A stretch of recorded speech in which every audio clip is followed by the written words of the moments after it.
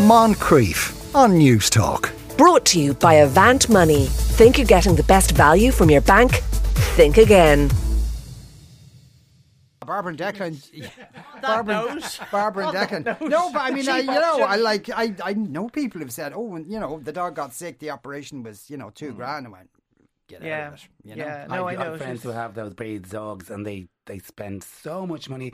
Dogs have epilepsy, they need constant scans, MRIs, that kind of mentalness, and you just go, it's so expensive.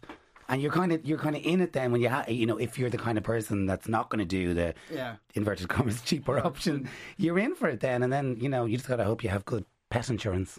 And the poor dog is suffering the whole time. Yeah. Pete said there was like a pug that came into him who kept falling over. He couldn't breathe. So they had to put like a hole in his neck kind of thing. And I mean, there is a point, I think, and I love animals, but there is a point at which you have to say, what are we doing this for? Like, if there's too much intervention needed and too much operations and suffering and all the rest, you'd kind of wonder which is the better option. But anyway, I killed a moth last night and I'm still not getting over it. You monster. A moth. When you're in bed and you're reading, you were threatened. And he was a big. Oh wow! You could hear him fluttering, and he kept crashing into me. I wouldn't mind it if you went over there, but I had a little light on to read, and of course he kept coming over and crashing into me. So you had to murder him? No, I didn't mean to. I kind of whacked him, and he died. You meant to stun him? Your own strength. I don't know what I meant. I just meant to get him away, but I was a bit rough. Oh God! Like a moth. I feel to bad. The flame, I feel Barbara. bad. A moth to the flame. Did you hit him with the book? Was it a big book? Was it the Bible? At least it was the Bible. I hit it with me Gideon Bible. Right. Oh God, well that'll give you a headache at the very least. Right, here's the first question. We are married, early 50s, with one child aged 7. My wife agreed that she would go back to work part-time after our child went to school. Our daughter has been in school 3 years now, and I've been struggling with the mortgage and bills, keeping food on the table, cars on the road, etc. Now there are extra costs with extracurricular hobbies, school costs and general cost of living. Every time I raise this issue with my wife, there's a big argument. She says she's looking but can't get anything. I don't believe that she's looking for work. She refuses to collect any unemployment welfare, so her only income is child allowance, which is not spent on the child. She accuses me of harassing her and calls me a bully. Then the child hears all the arguments and backs up her mother, also calling me a bully. This leads to days of a silent marriage, and we've been in separate bedrooms for years. So this just leaves me with no option but to go to work, remain quiet, keep the peace and pay the bills with nothing left in the bank for savings or holidays. I'm just keeping my head above water. Any advice? Good Lord. Gosh, there's quite a lot. There's quite a lot going on here, and quite a lot to unpack. And the first thing I want to say is that I think in a situation like this, where the couple, the wife in particular, when it's the woman staying at home and doing the childcare and looking after the house and whatever, and the man going out and being the sole breadwinner and earning all the money that is needed to keep the whole show on the road. Much in the same way as I think that the parent who stays at home and does all that, it doesn't really get any credit from anybody or society or anything. I equally think that on the person on whose shoulders the entire financial burden is, I think that's very often not recognised either. And I think that is a huge stress if you're the one who has the sole responsibility of bringing in enough money to cover all the bills. So I can understand why he does seem to be very angry. And I think that's kind of fair enough. The other thing that kind of struck me, because again, we did that for about 10 years and I stayed at home and Sherwood was out collecting bacon that I just cooked. But the other thing was that I was about this, well, she's in her early 50s. I was actually a bit younger when I remember recession happened and it was a case of like, okay, Scully, you've got to go back to work. Being 50 and having had a decade at home was like not sexy for anybody. It was really difficult to get anybody to take you seriously.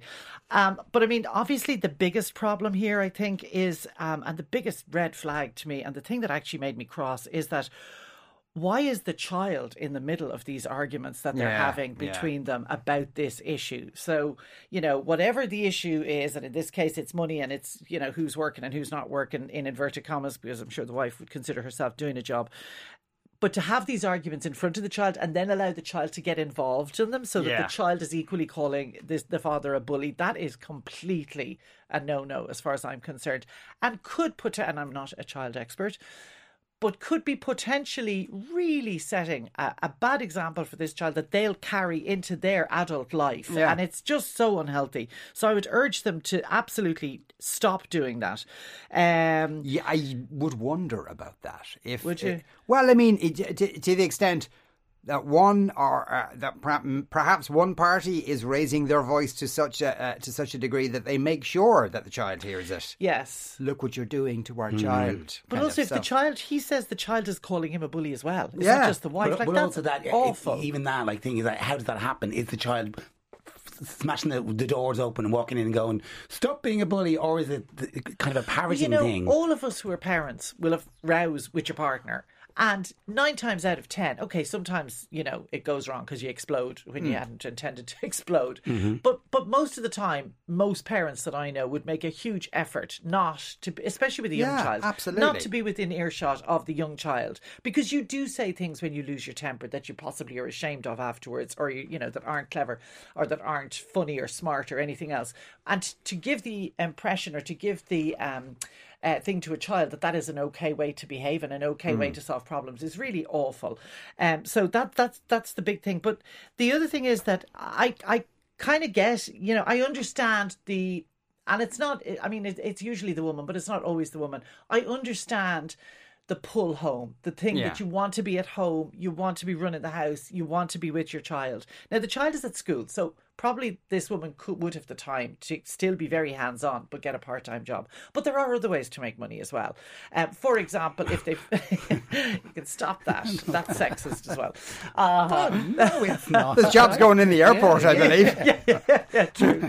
But I mean, things like if they've only one child and they have like a 3-bedroom house, they may have a bedroom that they could rent out to a student or something like that. There are ways that you could bring in some extra money without necessarily the wife being faced with going back to work, which seems to have become maybe actually, no, if they're in a 3-bedroom house, they're in separate bedrooms. So. Oh, they're in separate bedrooms. Yeah. Okay, so once you get over that, yes.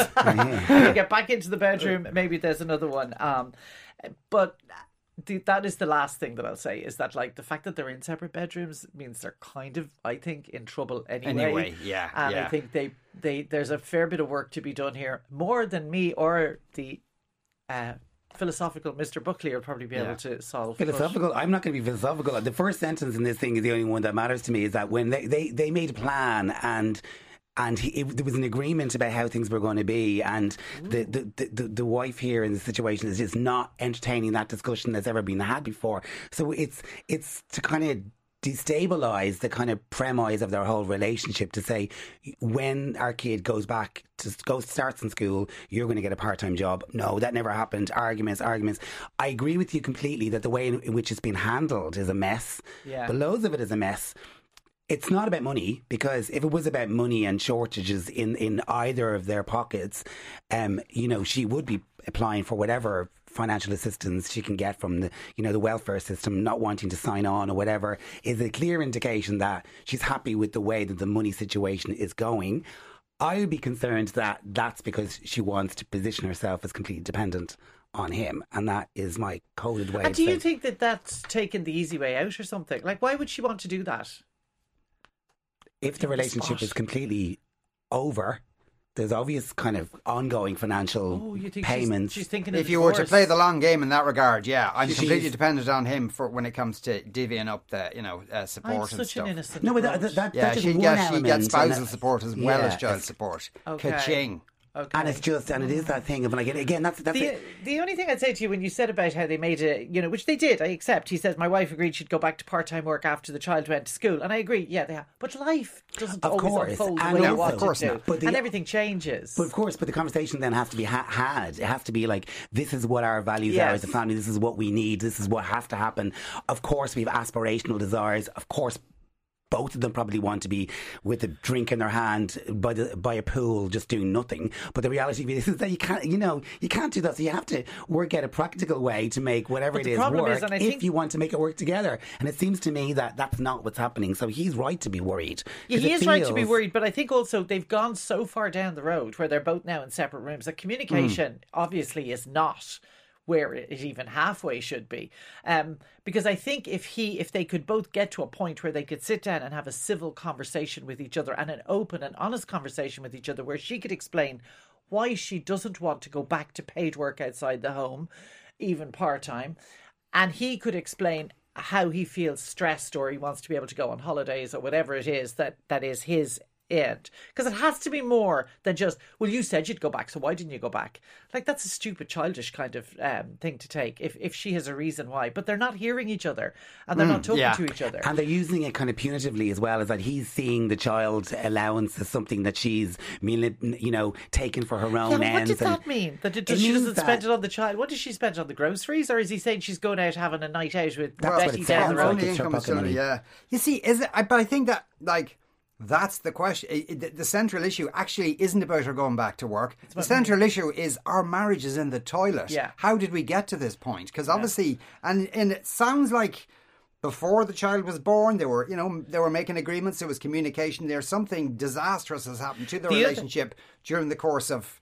I'm not blaming the child, but she sounds like a but sometimes that can be a factor in that, because the people's attention is elsewhere, etc. That's really what, maybe they should use the children's allowance to go for a bit of counselling. I would think a bit of counselling would be very worthwhile. If you were in a situation, let's flip the whole thing over. If you were the woman in the situation, and the one source of financial independence you have is this money coming in, and it's the child allowance, and that's yours to spend. Allowances flip all now as well. Regardless about that, it's regardless. I'm not talking about how much independence. I'm just talking. But he's the one who's bringing it up. So for him, it's a thing. Is it giving her more freedom than what he would like? You don't get much freedom on fucking the child allowance. The thing that I think, again, and I'm only thinking of it now, I'm only seeing it now, is at the very end, he said he's left with no option but to go to work, remain quiet, keep the peace and pay the bills. Like, there's a bit of a victim thing going on here as well. I think he needs to kind of, I hate to use the term man up, but he needs to man up. And he needs to have an honest conversation. She's calling him her. She's saying he's harassing her and he's a bully. So they both feel victimised by this. They both need to partner up. They both have to acknowledge what it is, that they're actually in something together. And if they're not in it together, then they need to just acknowledge that. And that's basically what's really at the core of this, is that the communication seems to have broken down. Is it what's the word I'm looking for? Irretrievable. Thank you. We both said that at the same time. Wow. Scary. Yeah. So what happens next? Is because it can't play on like this.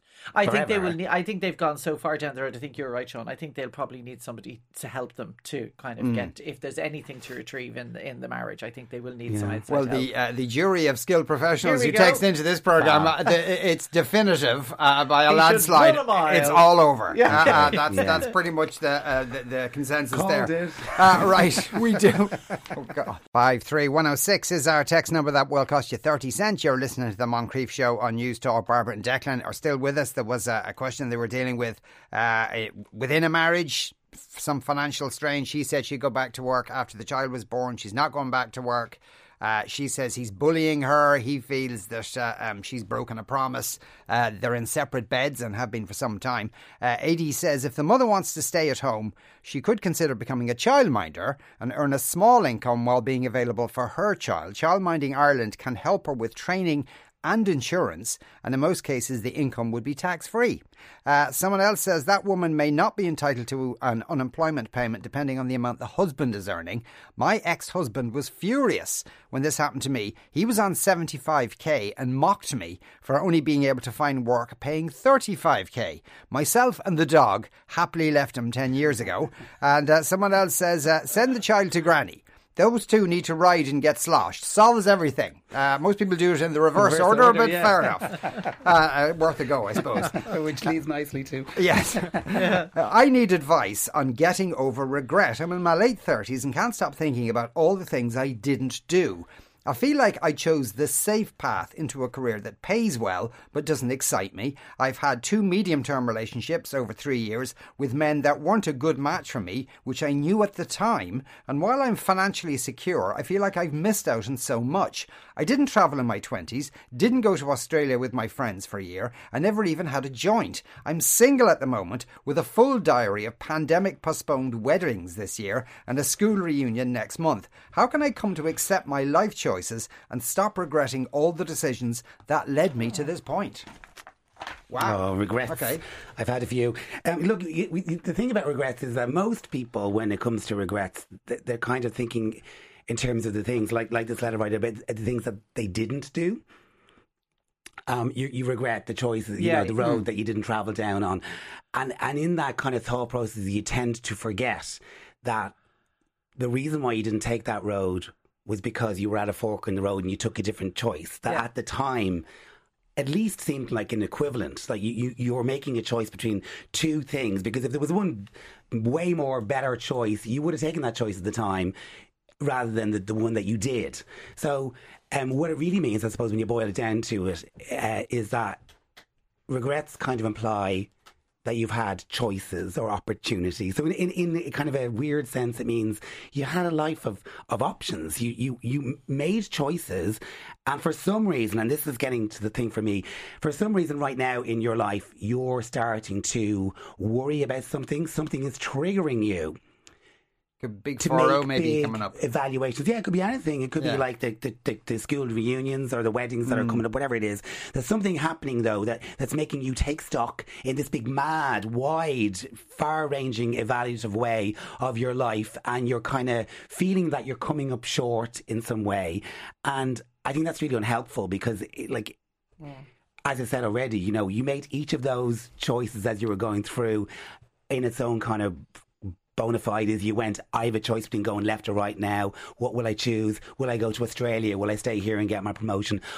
Everybody makes choices. Everybody has, regrets. If you don't have regrets, you never had any options. So, the people who have had loads of regrets tend to have had a life full of choices and options. And that's, I suppose, inherently a good thing. I think, again, when it comes down to what those regrets are, they're being triggered by something. So something is triggering her feelings.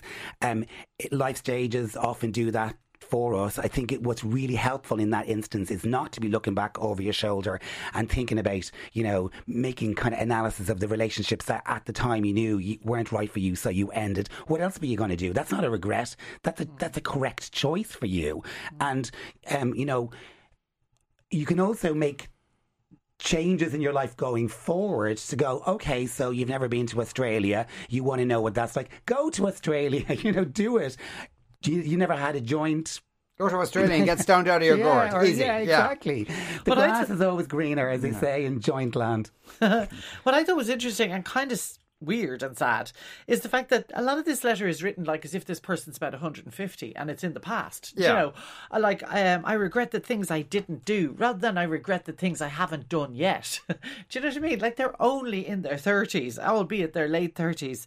I agree with everything that Declan said, but I think it's very highly likely that it is exactly the school reunion or an upcoming wedding where you're going to meet a lot of old friends that you're comparing yourself with your peers and you feel you're coming up short because they had this smorgasbord of adventure, if you like, that you didn't participate in because you were the safe snorting marijuana off the backs of their lovers. Exactly. Or whatever people do. Exactly. Growing grass. Grow grass. Exactly. Cutting turf. And I also think your 30s is very often the decade where you start to kind of go, oh God, is this it? Do you know? Yeah. You kind of, your 20s, you're still either travelling to Australia and smoking joints or you're building your career or you're doing whatever. And I think suddenly you get into your 30s and you kind of feel, now I'm a full adult. And if you haven't achieved certain things or ticked certain boxes, you feel you've come up short. So I think all of that is actually very natural. But I also think that this person should remember that perhaps some of her peers who went to Australia and smoked the joints and now perhaps are dealing with young children are probably looking at her or him saying, Jeannie Mac, financially secure, freedom to do whatever they want, live their lives exactly as they want. Yeah, so, I wonder though, is she getting this? Or is she still getting that, you'll meet someone? Oh, probably. As if her entire, the entire value of her life pivots around whether she's going to meet a man. Yeah. And she had the wit to be in two long relationships and go, no, not for me. Yeah, exactly. Which will actually she made positive decisions there. Yeah. So, she should pat herself on the back for that. How many of those people in maybe 10 years' time would go, I wish I hadn't married Tommy or whatever, Yeah, exactly. or like our previous person. I think it's very easy to kind of to want to it's very reductive to kind of try to have the narrative of your life where you kind of have something exciting to say, where I went scuba diving off Bali once, and oh no, I didn't, I stayed in my accounting job where now I've made partner. That's a boring story compared to the scuba diving, which that was only a week, by the way. I've been a partner for 2 years. Sometimes when people are describing what they're doing or they're describing their accomplishments, they talk about the thing they did in their 2 weeks on holidays and they don't talk about the other 50 weeks of the year. Whereas for this person, it sounds to me like that they made a choice earlier on, a choice, by the way, which they can change their mind over. Exactly. But they made a choice over their career. They've pursued that path. They've kind of ticked a few boxes there.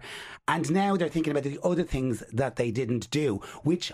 All I'm trying to say is that it could quite easily have been the complete opposite. Yeah. They could have been gallivanting in the Galapagos, whatever they call it. Galapagos. Riding on the back of giant turtles. Are you allowed gallivant in that island? I don't think you're allowed gallivant. No. You could probably go on one of those big cruise ships right up into the... They bring the cruise ships right into it, though, don't they? They destroy the ecosystem that way. But you could be gallivanting around wherever you're going to gallivant and have done all of your kind of wild oat sowing stuff, and then suddenly...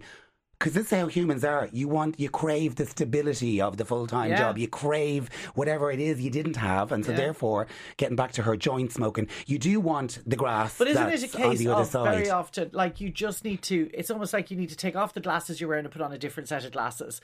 And the other thing that they need to see is that they're only in their late 30s. They have decades left.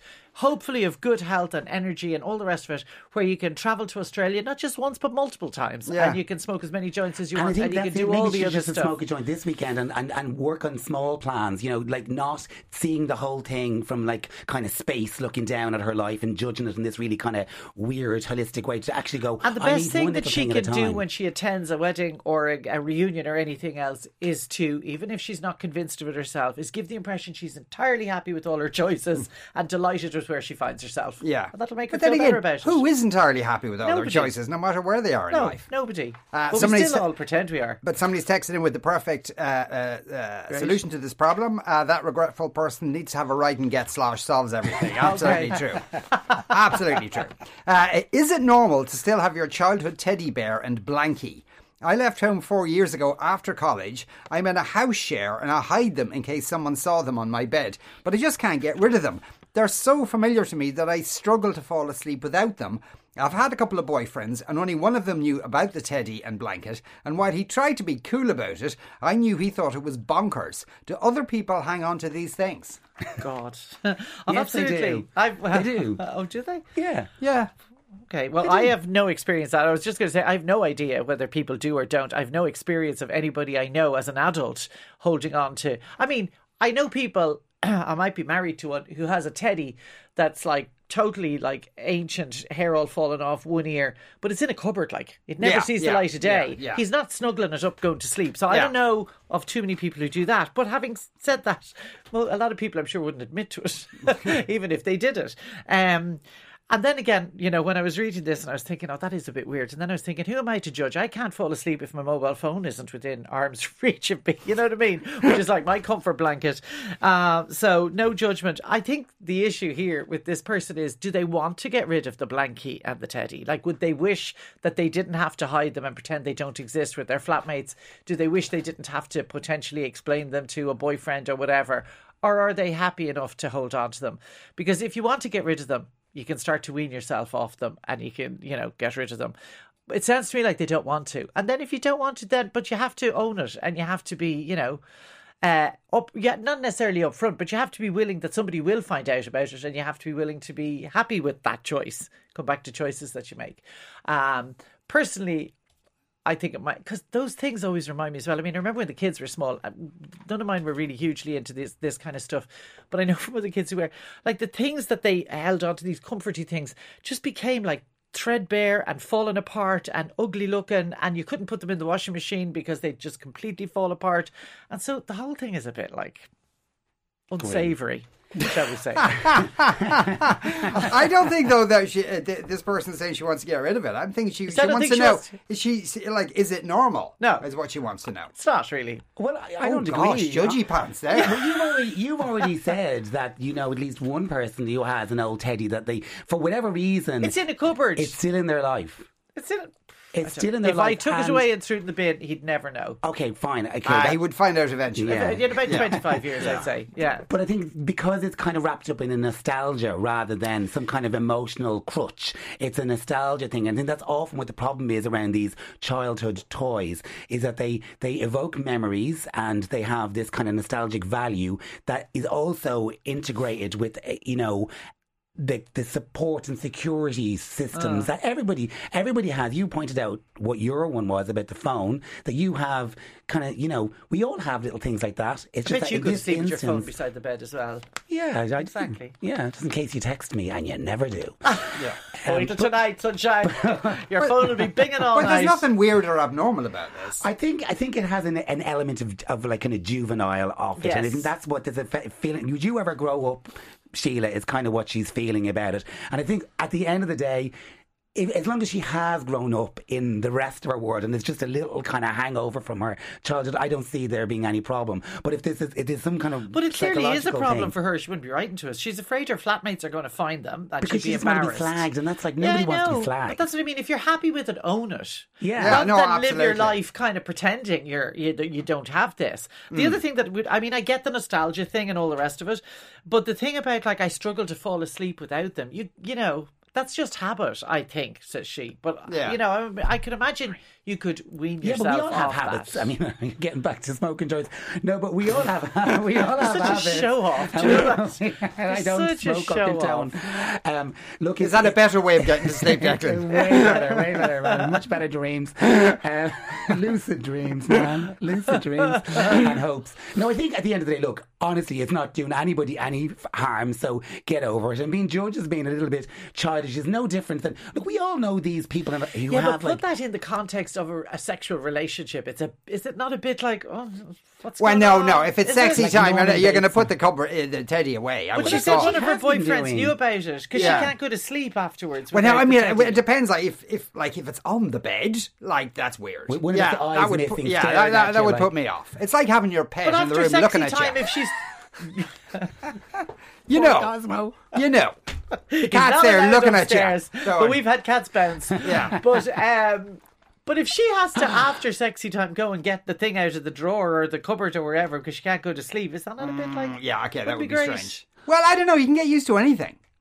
Really, and it's Men like can. like in the whole in the constellation of weird stuff that Yeah, can happen it's during not- sexy time. This is really I like a think at the end of the day, marvelous end. If it's a sleeping thing and she can't act, like if it's that, in some circumstances she's just more comfortable sleeping with it, as opposed to it's so ingrained into her. But she's saying she can't fall asleep without it. So there could be that she's got some kind of compulsion that she might need to talk to somebody about that, whatever. But like, I don't know. I'm addicted to my teddy bear. I love Tiny Tears so much. I can't sleep without it. But like, the reality of it is, I think, look, if maybe the boyfriend will replace the one-eyed teddy bear or whatever over time, but It's a teddy and blanket. Yeah, I think she should get a cat. The teddy- Although you can't really cuddle God, cats. You're right. There must be stink at this stage. They'd be stinking. That's the thing. Yeah. That would, like, I'd be like, they're never very savoury, Yeah. Even when toddlers have them, because they drool all over Because they them. drool, they stick them in their mouths or up their noses very Yeah. often. Do you know what I mean? It's not that they cuddle them. They usually Oh God, do does she something do up their- that? Is that what she does? She's at home with the boyfriend with a teddy shoved up her nose, and he's going sexy time. But isn't that Oh what kids no! usually? But isn't that what kids usually do with them? They don't cuddle them. They, No, they do. Yeah, you're right. They give it all They that use stuff. them as a hanky. right. yeah, I still think that there's a lot Declan of... thinks you're okay. Yeah. Fire ahead. I think maybe think you're giving it up. Yeah. If you ever have to want sex again, give it up. Give it up. Or Yes. at least, tone down it. Barbara and Declan, thank you both very much. You are listening to the Moncrief Show on Newstalk. You can go outside now and cool down. Coming up Oh my next. God, I've lost a stone in here. The air conditioning isn't on in the studio today, so it is like a sauna. Declan's nipples are a sight to behold, I must say. Right, we're going to take a break after that. Yes, you can grow spuds on Mars. Moncrief. Brought to you by Avant Money. Think you're getting the best value from your bank? Think again. Weekdays at 2 p.m. on News Talk.